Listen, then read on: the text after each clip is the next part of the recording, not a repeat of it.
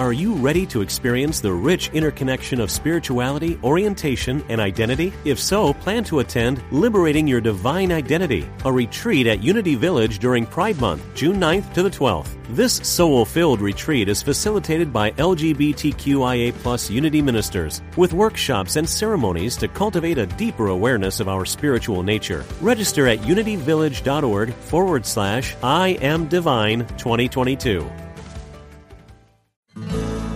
All are welcome here. You're listening to UnityOnlineRadio.org, the voice of an awakening world.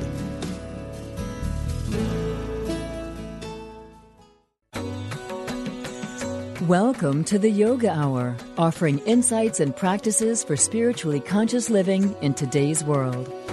Here is your host, Dr. Laurel Trujillo. Welcome to the Yoga Hour, where we talk about yoga in all its depth and breadth as a path to spiritually conscious, fulfilled living today. I'm Dr. Laurel Trujillo, host and producer of the show. Our topic today is Deepen Your Spiritual Practice Through the Dharma of Poetry.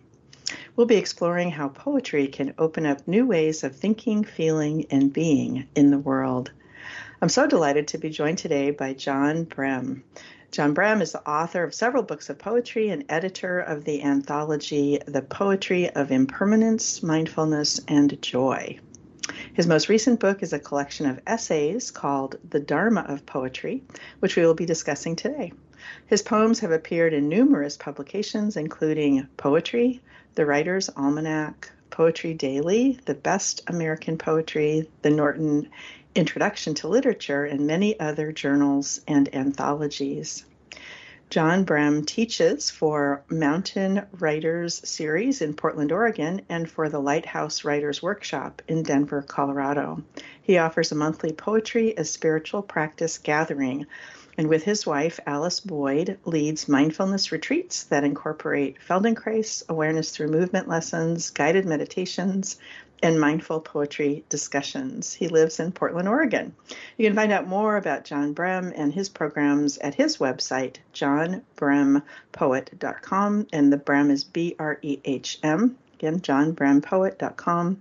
We'll be posting this link on our website, theyogahour.com. Welcome, John Brehm. I'm so glad you could join me today on the Yoga Hour. Thanks, Laurel. Yeah, I'm just delighted to be here. So before we dive into our dialogue about deepening your spiritual practice through the Dharma of poetry, let's dive into a moment of contemplation. Dive into a present moment, really being present here and now.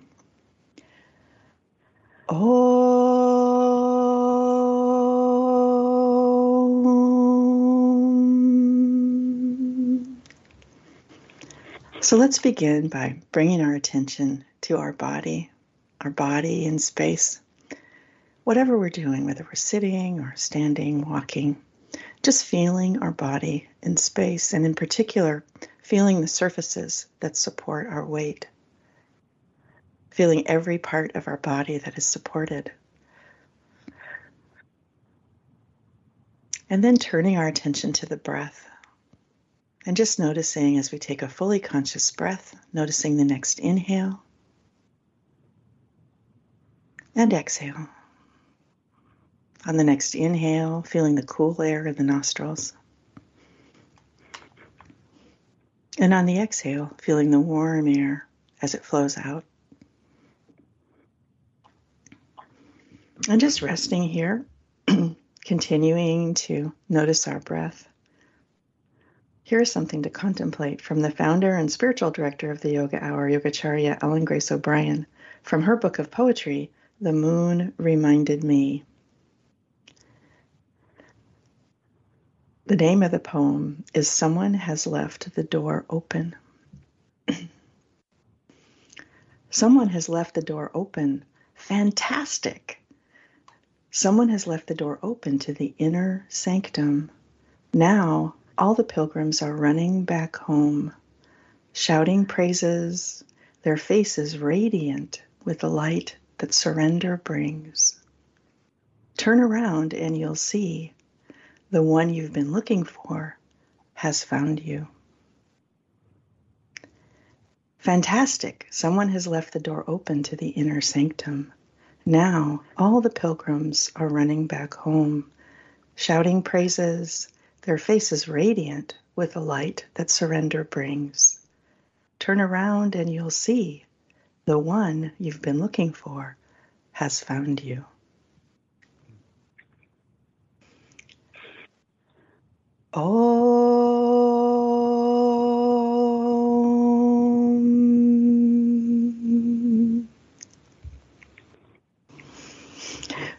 Once again, John Brehm, welcome to the Yoga Hour. As I mentioned, it's just delightful to have you on the show and to talk about poetry and how poetry can help us to deepen our spiritual practice.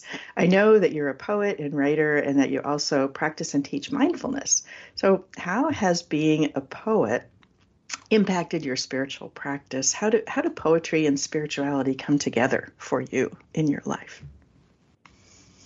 Yeah, that's a great question, and something I've been thinking about for a long time now, and bringing poetry and spiritual practice kind of into greater alignment or integration in my life. There's many ways that they intersect, but for me, as I was thinking about this morning, poetry really has kind of become my primary spiritual practice. So it's not that so much that there's my spiritual practice over here and my poetry practice over here, and they kind of intersect at times. It feels more and more like poetry is my spiritual practice. So it's what I do. First thing in the morning, I do my writing, reading poems, but reading poetry, writing, teaching it, all those things are, for me, deeply spiritual. And poetry, even when I first started writing it, although I wouldn't have been able to kind of name it in this way, but it always has felt like a way to get closer to the sacred, to some kind of mysterious quality of presence that can't really be described, but can be accessed through poetry.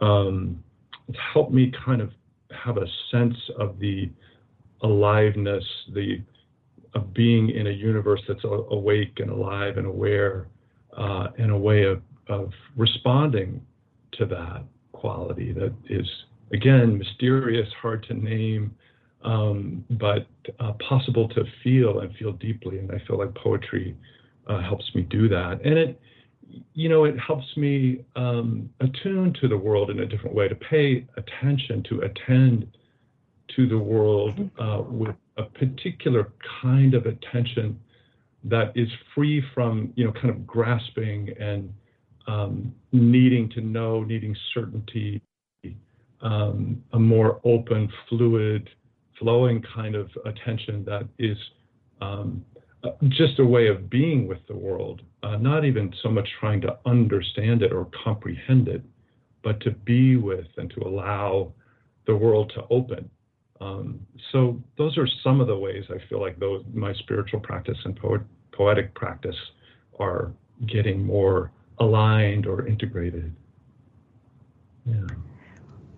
One of the things I appreciated about your book, The Dharma of Poetry, that we're talking about today, these are essays, and you talk about that. You talk about the quality of awareness that the poet brings to writing a poem, to creating a poem, and that it's possible to access that same quality of awareness ourselves when we read the poem, which I just thought was really, really beautiful. What inspired you to write the book, The Dharma of Poetry?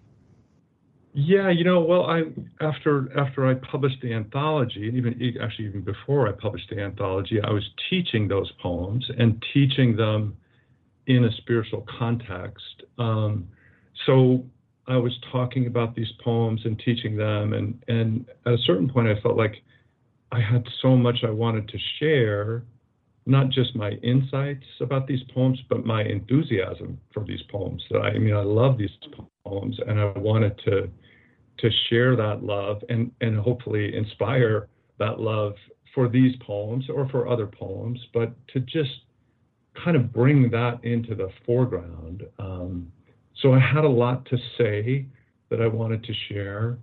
And I also was very strongly motivated by wanting to offer and hopefully demonstrate a different way of reading poems where the analytical mind is kind of in the background, and the more appreciative attention comes into the foreground, comes forward. Mm-hmm. And so instead of trying to kind of come up with an interpretation of what a poem means, which is, typically the way poetry gets taught in schools. Right. We go right to what does it mean. We skip we skip the pleasure of experiencing the poem and go right to the work of figuring it out. And I wanted to just present a different way of being with the poem and encourage people to kind of relax that need to figure out, need to know, and just to be, find a way to be with the poem and enjoy it. Poems are not written to be figured out. That's not what motivates poets, And so I really wanted people to find a way to experience poems more deeply and to relax around figuring it out. So when I teach, I invite people to enter the poems through the doorways of noticing and appreciating. And that, it's really wonderful because even people who are kind of intimidated by poetry and feel like, oh, I need to say something smart, or I don't get this, or I feel, uncertain, everyone can say what they like about a poem. Everyone can say, I love this line or this image, or this made me think of this, or I felt something really strongly when I got to this passage. It's easy to be with a poem in that way. And then poems kind of come alive when we give them that kind of appreciative attention. So I really wanted to, it sounds like I'm on a crusade. I'm not. But I do feel strongly about this.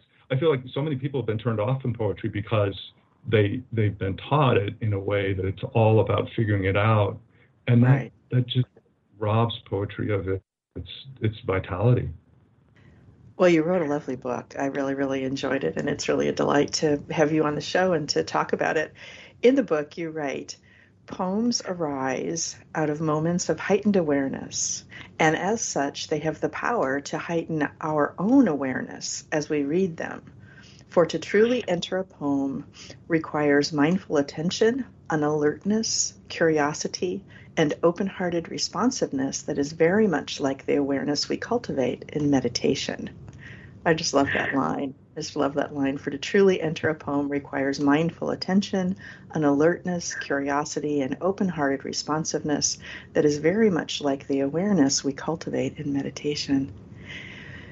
I would love for you to read a poem, share a poem with us, and or to, if you want to elaborate at all on what I just read.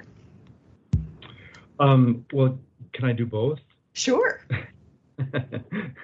Yeah, no, it's such a rich area to explore. And I just feel like in both poetry and meditation, we're not trying to, in meditation, we're not trying to control our experience. We're not trying to interpret what's happening. We're just practicing being with what's arising. And so that there's a similar way we can be with poetry, where we're not trying to figure it out. We're being with what is arising in the poem. And I feel like, poems do come out of these states of heightened awareness, and that awareness is still alive in the poem.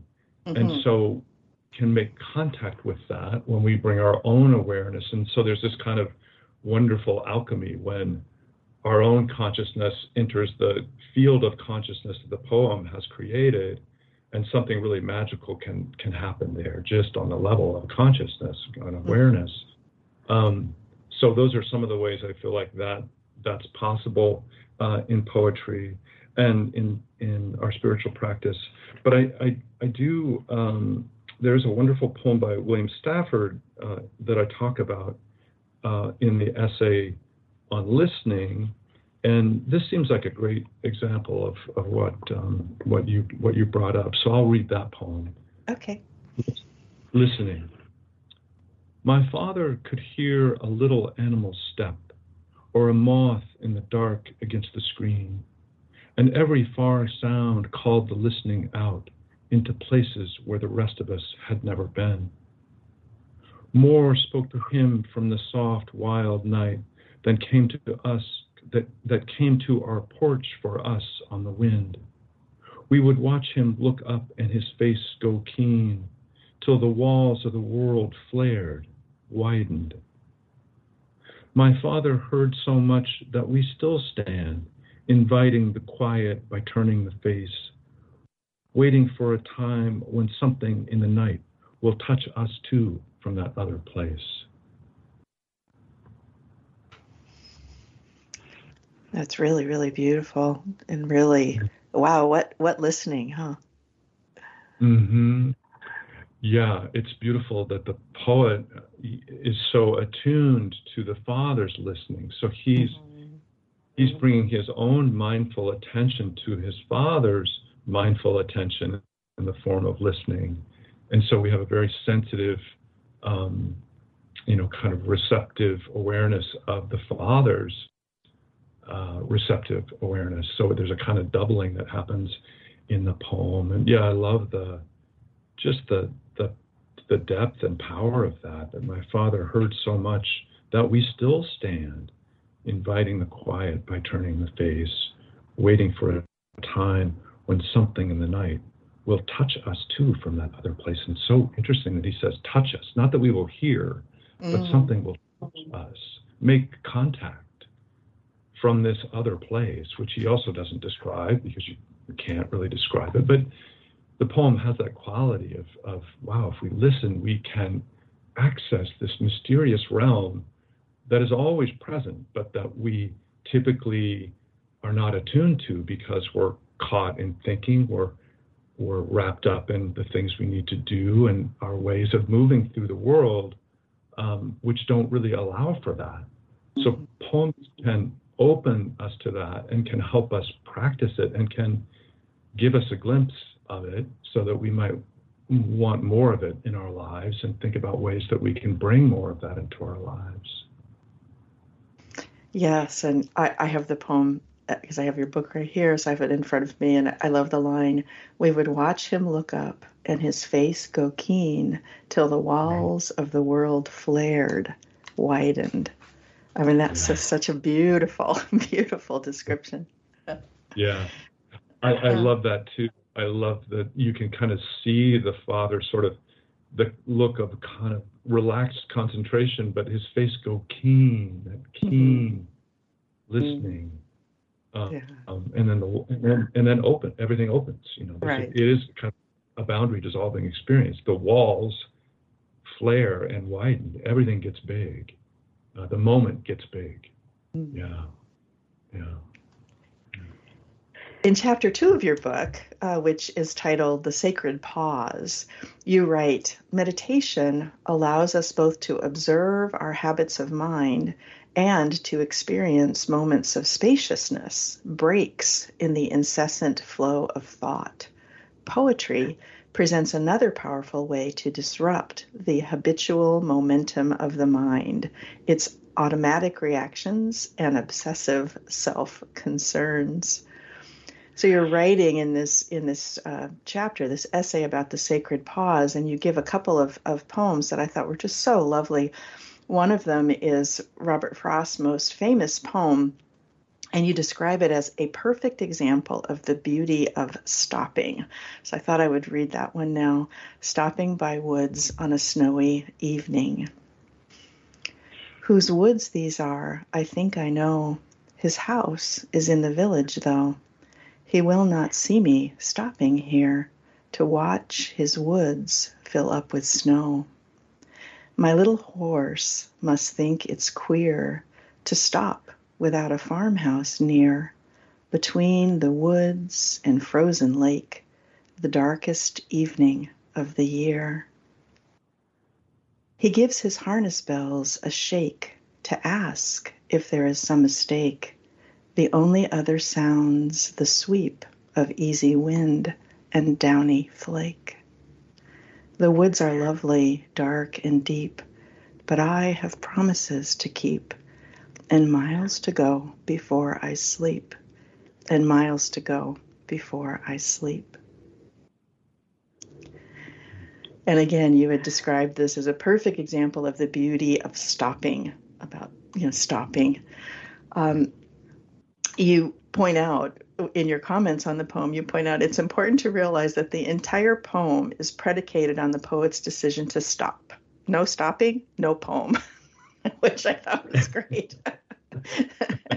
So for you, how does this poem help to encourage us to take that sacred pause, to stop and to notice?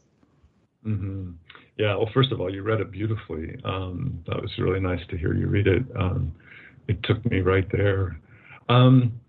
Yeah, I mean, I think it does by giving us an example of it. So, Frost isn't saying here's what one should do in such a situation. It's not explicitly recommending anything to us, but it is giving us an example of what can happen when we do stop and allow ourselves to deviate for a moment from the habitual patterns, whether that's a literal pattern, a literal, road, a path that we're on, as he's on, or the habitual patterns in the mind, that sort of ceaseless, ongoing momentum of thinking, which we all know is very difficult to disrupt.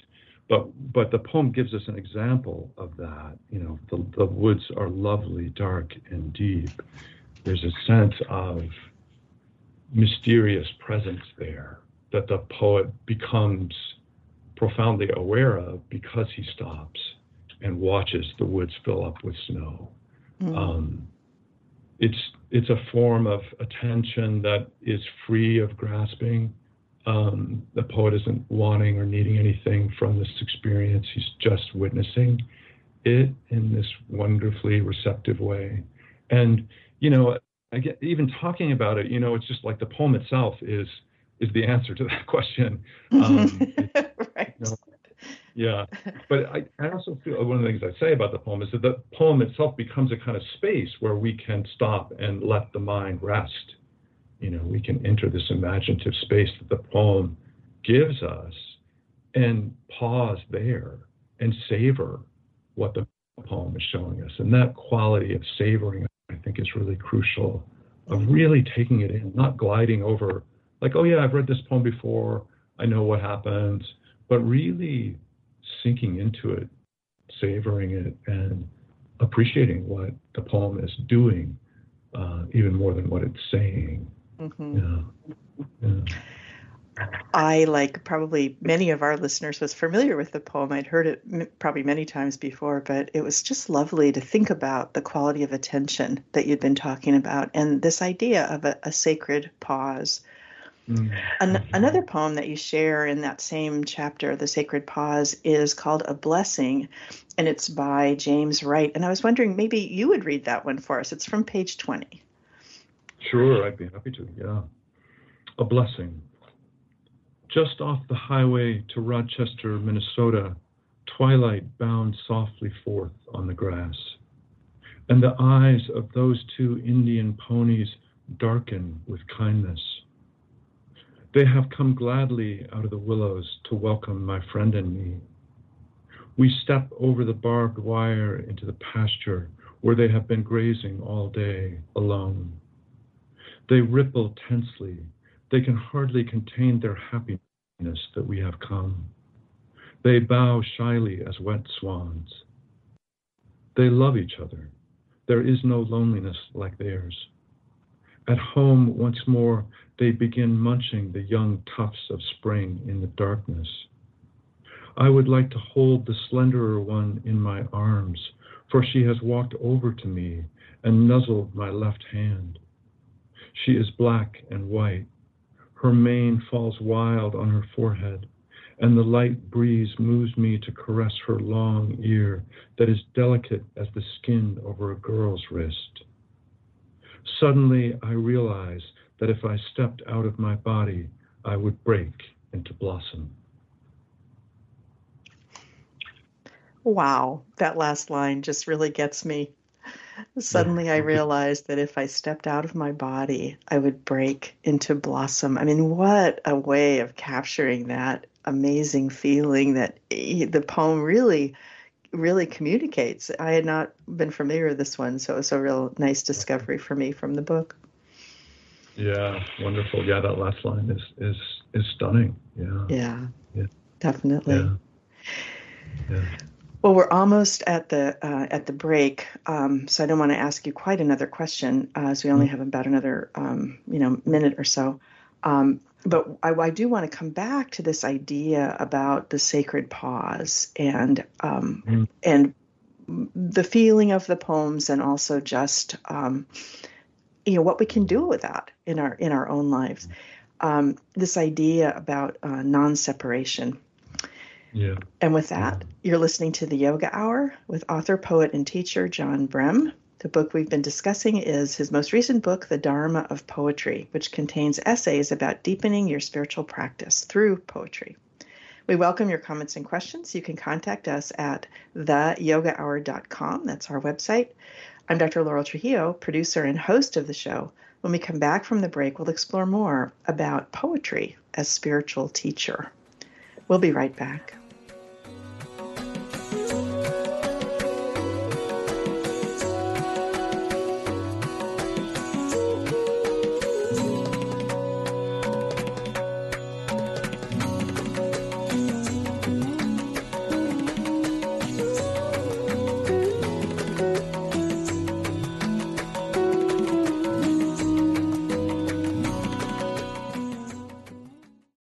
Sometimes you feel so alone and overwhelmed you don't know where to turn. These days, it seems like there is no end to our problems. We invite you to connect with Silent Unity, the 24-hour prayer ministry where someone is waiting to pray with you right now. Since 1890, Silent Unity has always been there. No judgment or dogma, just someone affirming the best for you. Call 816-969-2000 today. You can also connect online at unityprayervigil.org. Practical spirituality, positive messages. This is UnityOnlineRadio.org, the voice of an awakening world.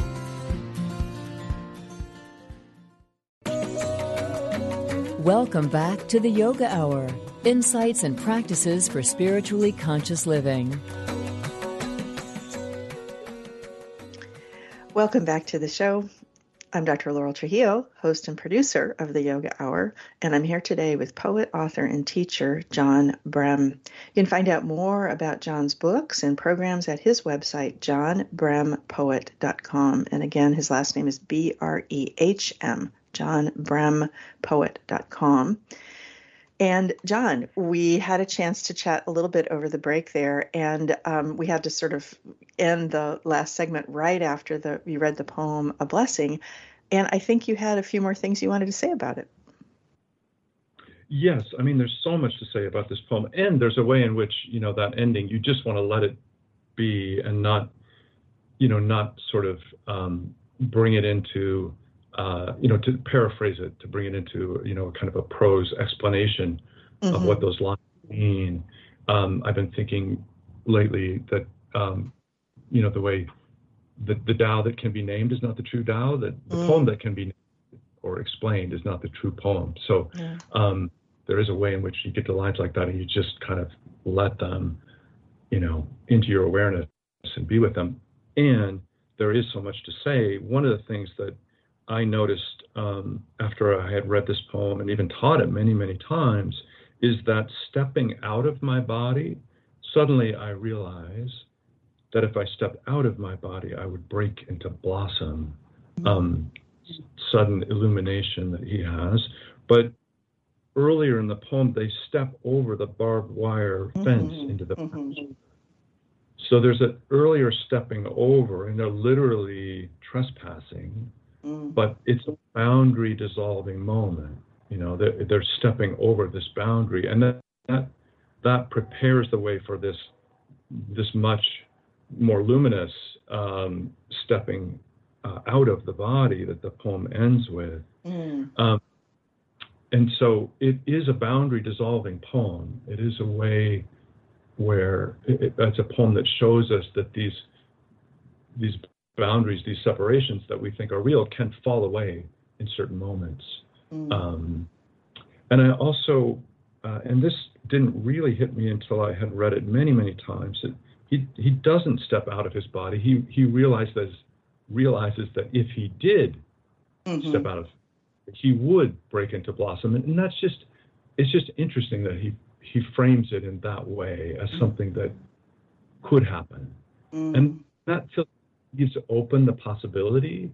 It feels like, no, it feels right that he doesn't say I did it, but that he knows that if he did do it, if he did step out of it, he would break into blossom. And then the richness of that metaphor is just something we can contemplate and feel into for ourselves. What that might mean for us. Like how would that maybe manifest in our own lives? How would we step out of these limitations or this sense of separation? Yeah. You write in the writing that you do about the poem, you write, the poem is ultimately about non-separation. And the quote is, the dissolution of the boundary between human and non-human, self and other, body and spirit, which I love that. I thought that was such a beautiful way of talking about this experience of oneness that you're talking about in the poem, that dissolution of boundaries. And one of the things I really appreciate about the book is that you give these experiential exercises as well as the poems, and you're writing about the poems, your reflection about the poems. And I wanted for you to share one of those with our listeners. And it does come from this chapter of the sacred pause.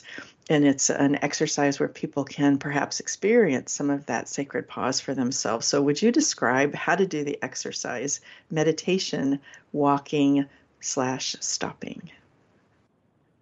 Yeah, it's a very simple meditation of just finding a place where you can walk, where you feel, safe enough that you don't have to be super vigilant about your environment. And it can be, in nature, wonderful, but also can be done in the city. I've done it in many different urban settings, and just kind of walking at a slow, but not an excruciatingly slow pace, and just kind of letting your attention be open, sort of a soft focus, and then kind of feeling what in your environment might call to you to pay more attention to it.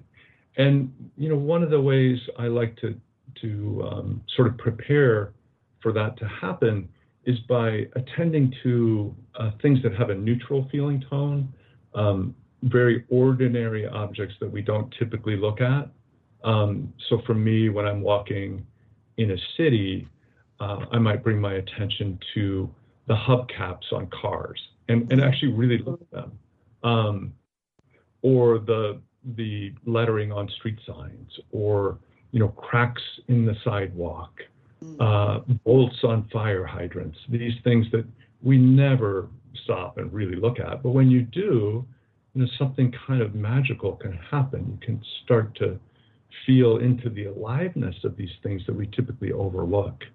And then when you find something that feels like it's sort of calling to you, to just approach and really let your attention rest, to stop, to let there be a pause, and to really let your attention rest, and just to bring a kind of friendly awareness to what you're seeing, noticing, as much as you can about it without thinking about it or telling a story, just being in relationship to it and noticing the quality of that relationship of what you're seeing, how you're feeling about it. And treating it as if it could be aware that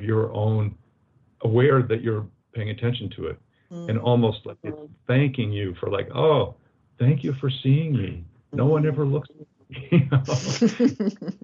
You can have fun with it, and it can be quite delightful. You feel like you kind of make a friend with something that you walk by every day and don't ever really look at or notice.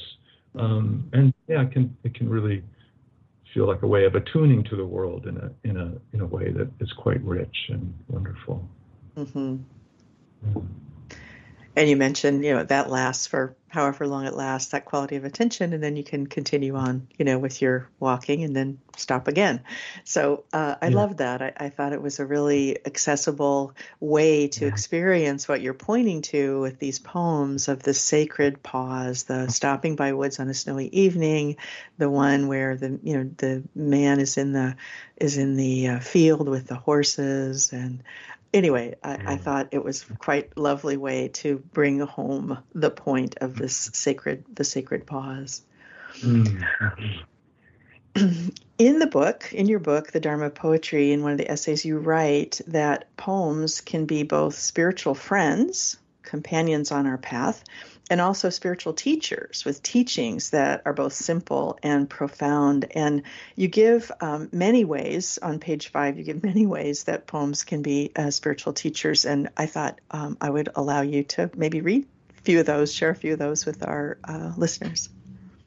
Oh, sure. I'll read that passage on page 5. Yeah, okay. By focusing on what they're showing us, what poems are showing us, what ways of being in the world they're recommending, we see that poems can serve as spiritual teachers, and the teachings they offer are both simple and profound. Pay attention, walk through the world with reverence and wonder, look closely at extraordinary experiences and even more closely at ordinary ones.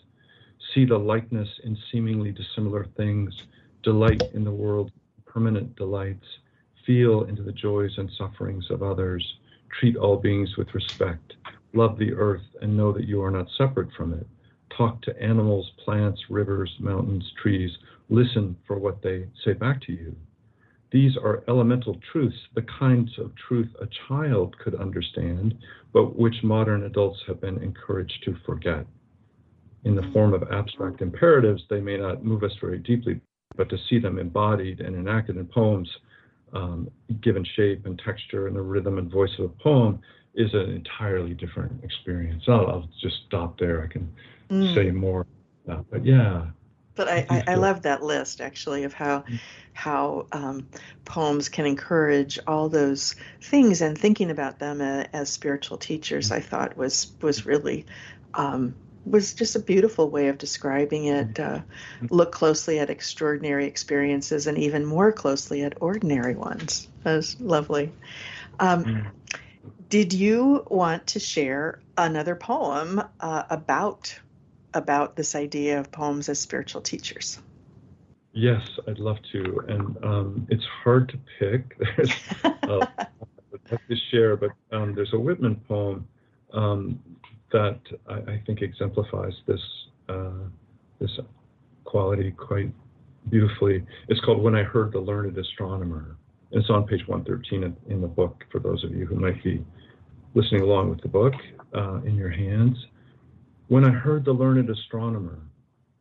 When I heard the learned astronomer, when the proofs, the figures were ranged in columns before me, when I was shown the charts and diagrams to add, divide, and measure them, when I sitting heard the astronomer where he lectured with much applause in the lecture room, how soon unaccountable I became tired and sick, till rising and gliding out, I wandered off by myself in the mystical moist night air, and from time to time looked up in perfect silence at the stars.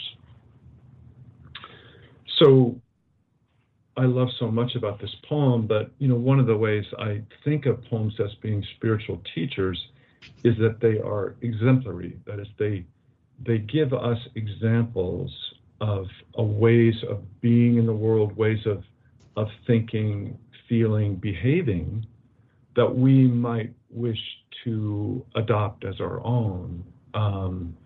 And this poem, I feel, does that really beautifully. So there's a certain kind of experience that Whitman rejects, the lecture, where things are broken down into their parts, where there are charts and diagrams, and to add, divide, and measure them. And the astronomer is given lots of applause, and you get a sense of pridefulness maybe in the presentation of how much the astronomer knows, the kind of knowledge that he has discovered.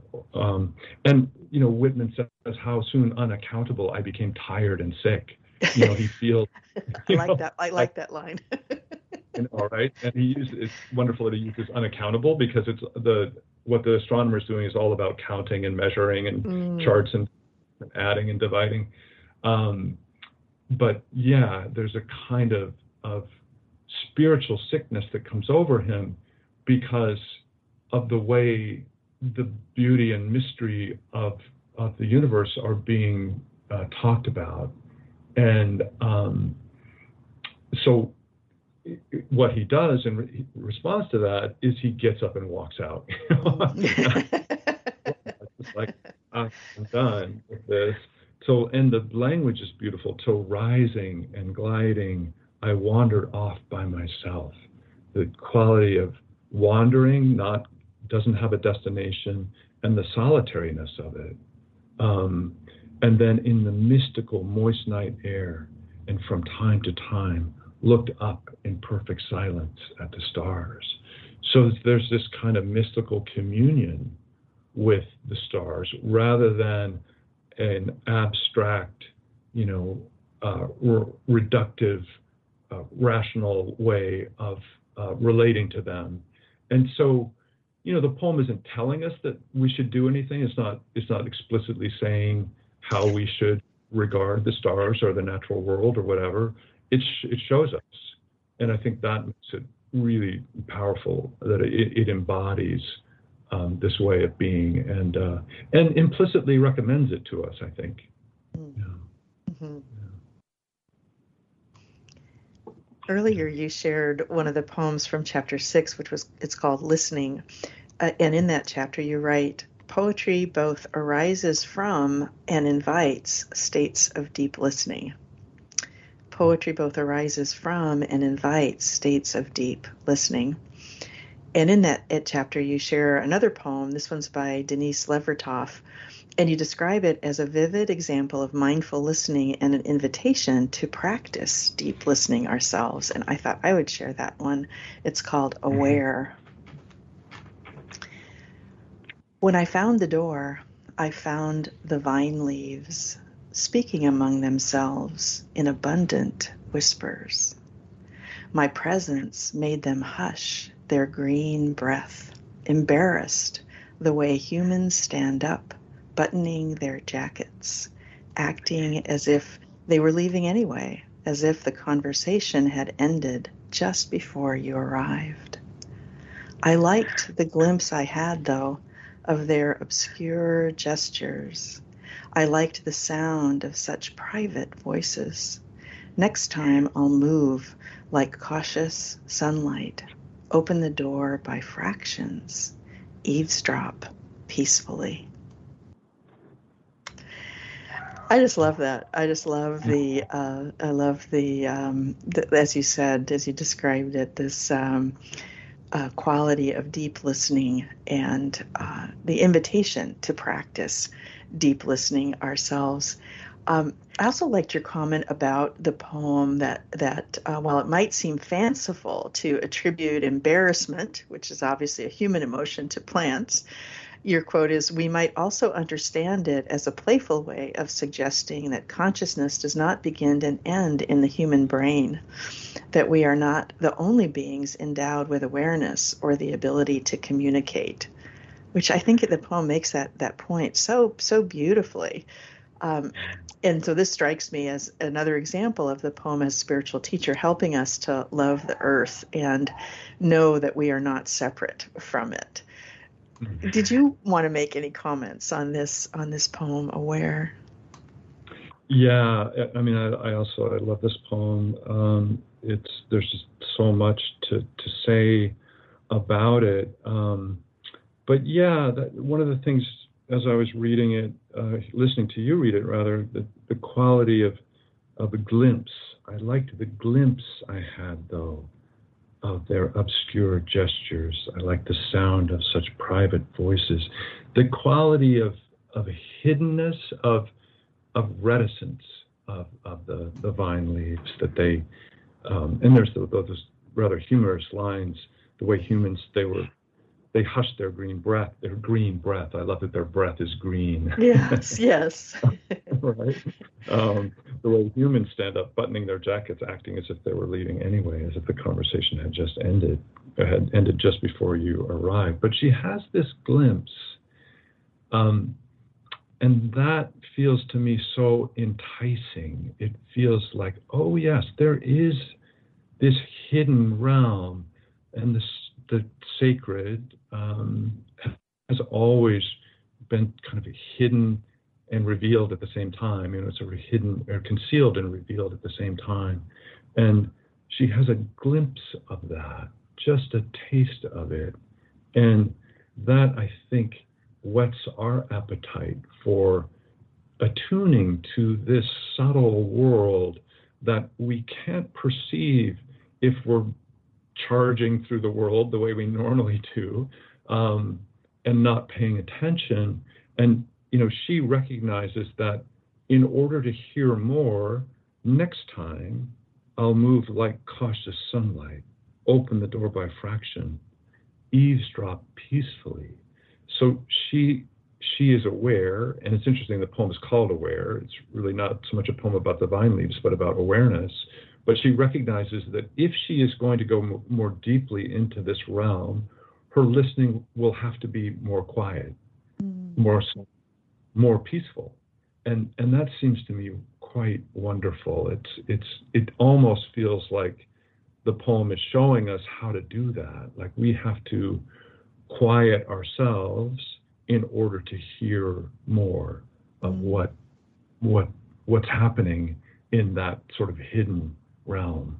And it's such a wonderful poem. I love the playfulness of it, and that it allows the plants to have the quality of consciousness and communication. And now scientists are discovering that that's actually quite true. What poets have known for millennia, science is now catching up to. Plants do communicate with each other. Yes, isn't that lovely? Isn't that? I think that I've been delighted with those developments to find out that plants do actually communicate with each other. So nice. The poets were right all. Yeah. The other thing that you mentioned in the essay is so what happens? So she wanders on these vines, and what does it draw forth from her is a desire for her to be different, not for the plants to change what they're doing, but for her to change her own approach and to develop more of that stillness, of that inner stillness, in order to more fully engage, with the plants. She's not demanding the plants engage with her. She's softening her own approach to the world in kind of a magical way.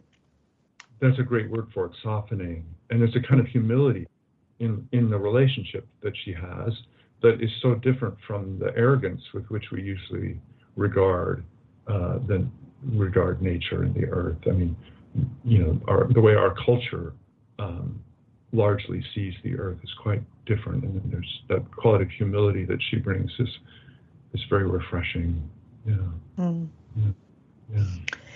So we've got about 3 more minutes to talk, and I wanted to ask for, in closing, what words of encouragement or inspiration you'd like to share with our listeners, which could either be another poem or could be something that you wanted to say about poetry as spiritual practice. So your choice.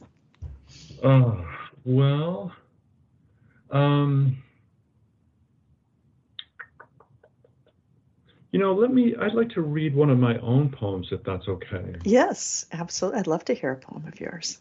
Okay. And I should mention to listeners that you have several books of poetry out. So. Yeah, and this is from my most recent book called No Day at the Beach, but I'm also going to include it in a new manuscript that I'm just now finishing. It's called Something and Nothing. There's something to be said for having nothing to say, though I don't know what that is or isn't, just as there's something to be known about not knowing, which I would tell you if I could. There must be something to be gained by losing, a seed of victory buried in every failure, else I would not be here. Clearly, there's something to be desired about being beyond desire, as the sages never tire of telling us. And nothing more fulfilling than emptying yourself out. No ground beneath your feet, nothing to hold on to, no handrail, no belief, only this bright, self-sustaining air and a falling that feels like floating.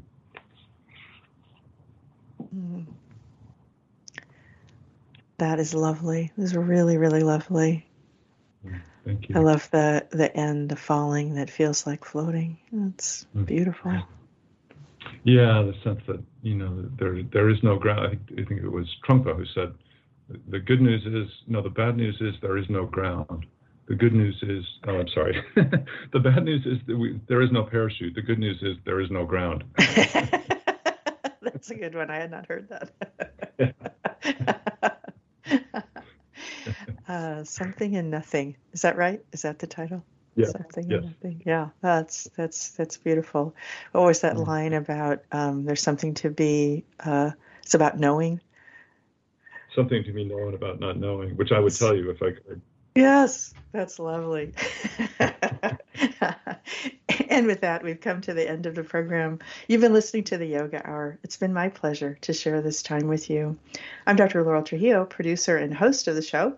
We've been discussing Deepen Your Spiritual Practice Through the Dharma of Poetry. And my guest has been John Brehm, author of the book we've been talking about today, The Dharma of Poetry. You can find out more information about John Brehm at his website, johnbrehmpoet.com. And again, Brehm is how he spells his last name, johnbrehmpoet.com.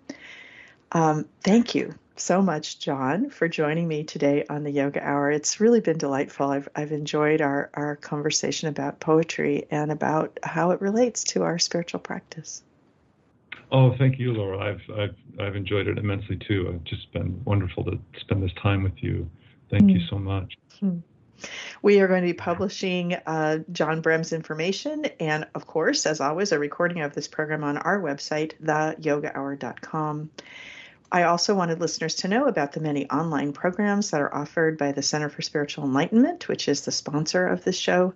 Currently, CSE is offering daily online meditations in the morning from 6:30 to 7:30 a.m. and in the afternoon from 4 to 4:30 p.m. We also offer a Sunday satsang from 10 to 11 each week, and all those times are Pacific times. There is an upcoming online Dharma meditation retreat called Live Your Higher Purpose from January 20th to 22nd. This is 2022. Registration is still open online at csecenter.org. You can learn more about online programs at csecenter.org or ellengraceobrien.com. That is Ellen Grace O'Brien's author website. Join us next time on the Yoga Hour when my guest will be Kate Stillman, and we will be discussing the rhythm of life, thriving with yoga and Ayurveda. The Yoga Hour is a service project of the Center for Spiritual Enlightenment, a meditation center in the Kriya Yoga tradition. You can subscribe, and we hope you do, to wherever you get your podcasts. Thank you to the Yoga Hour team, founder and spiritual director Yogacharya Ellen Grace O'Brien, assistant producers Ann Hayes and Mickey Coronado, and Jeff Comfort and Louis Pagan in the sound booth at Unity Online Radio.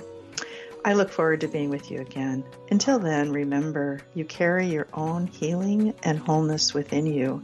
Share your peace and joy with all you meet. Bye now.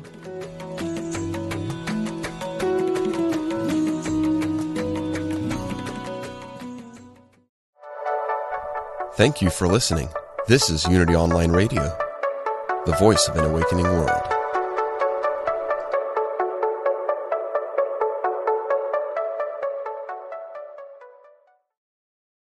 Are you ready to experience the rich interconnection of spirituality, orientation, and identity? If so, plan to attend Liberating Your Divine Identity, a retreat at Unity Village during Pride Month, June 9th to the 12th. This soul-filled retreat is facilitated by LGBTQIA+ Unity ministers, with workshops and ceremonies to cultivate a deeper awareness of our spiritual nature. Register at unityvillage.org/I Am Divine 2022.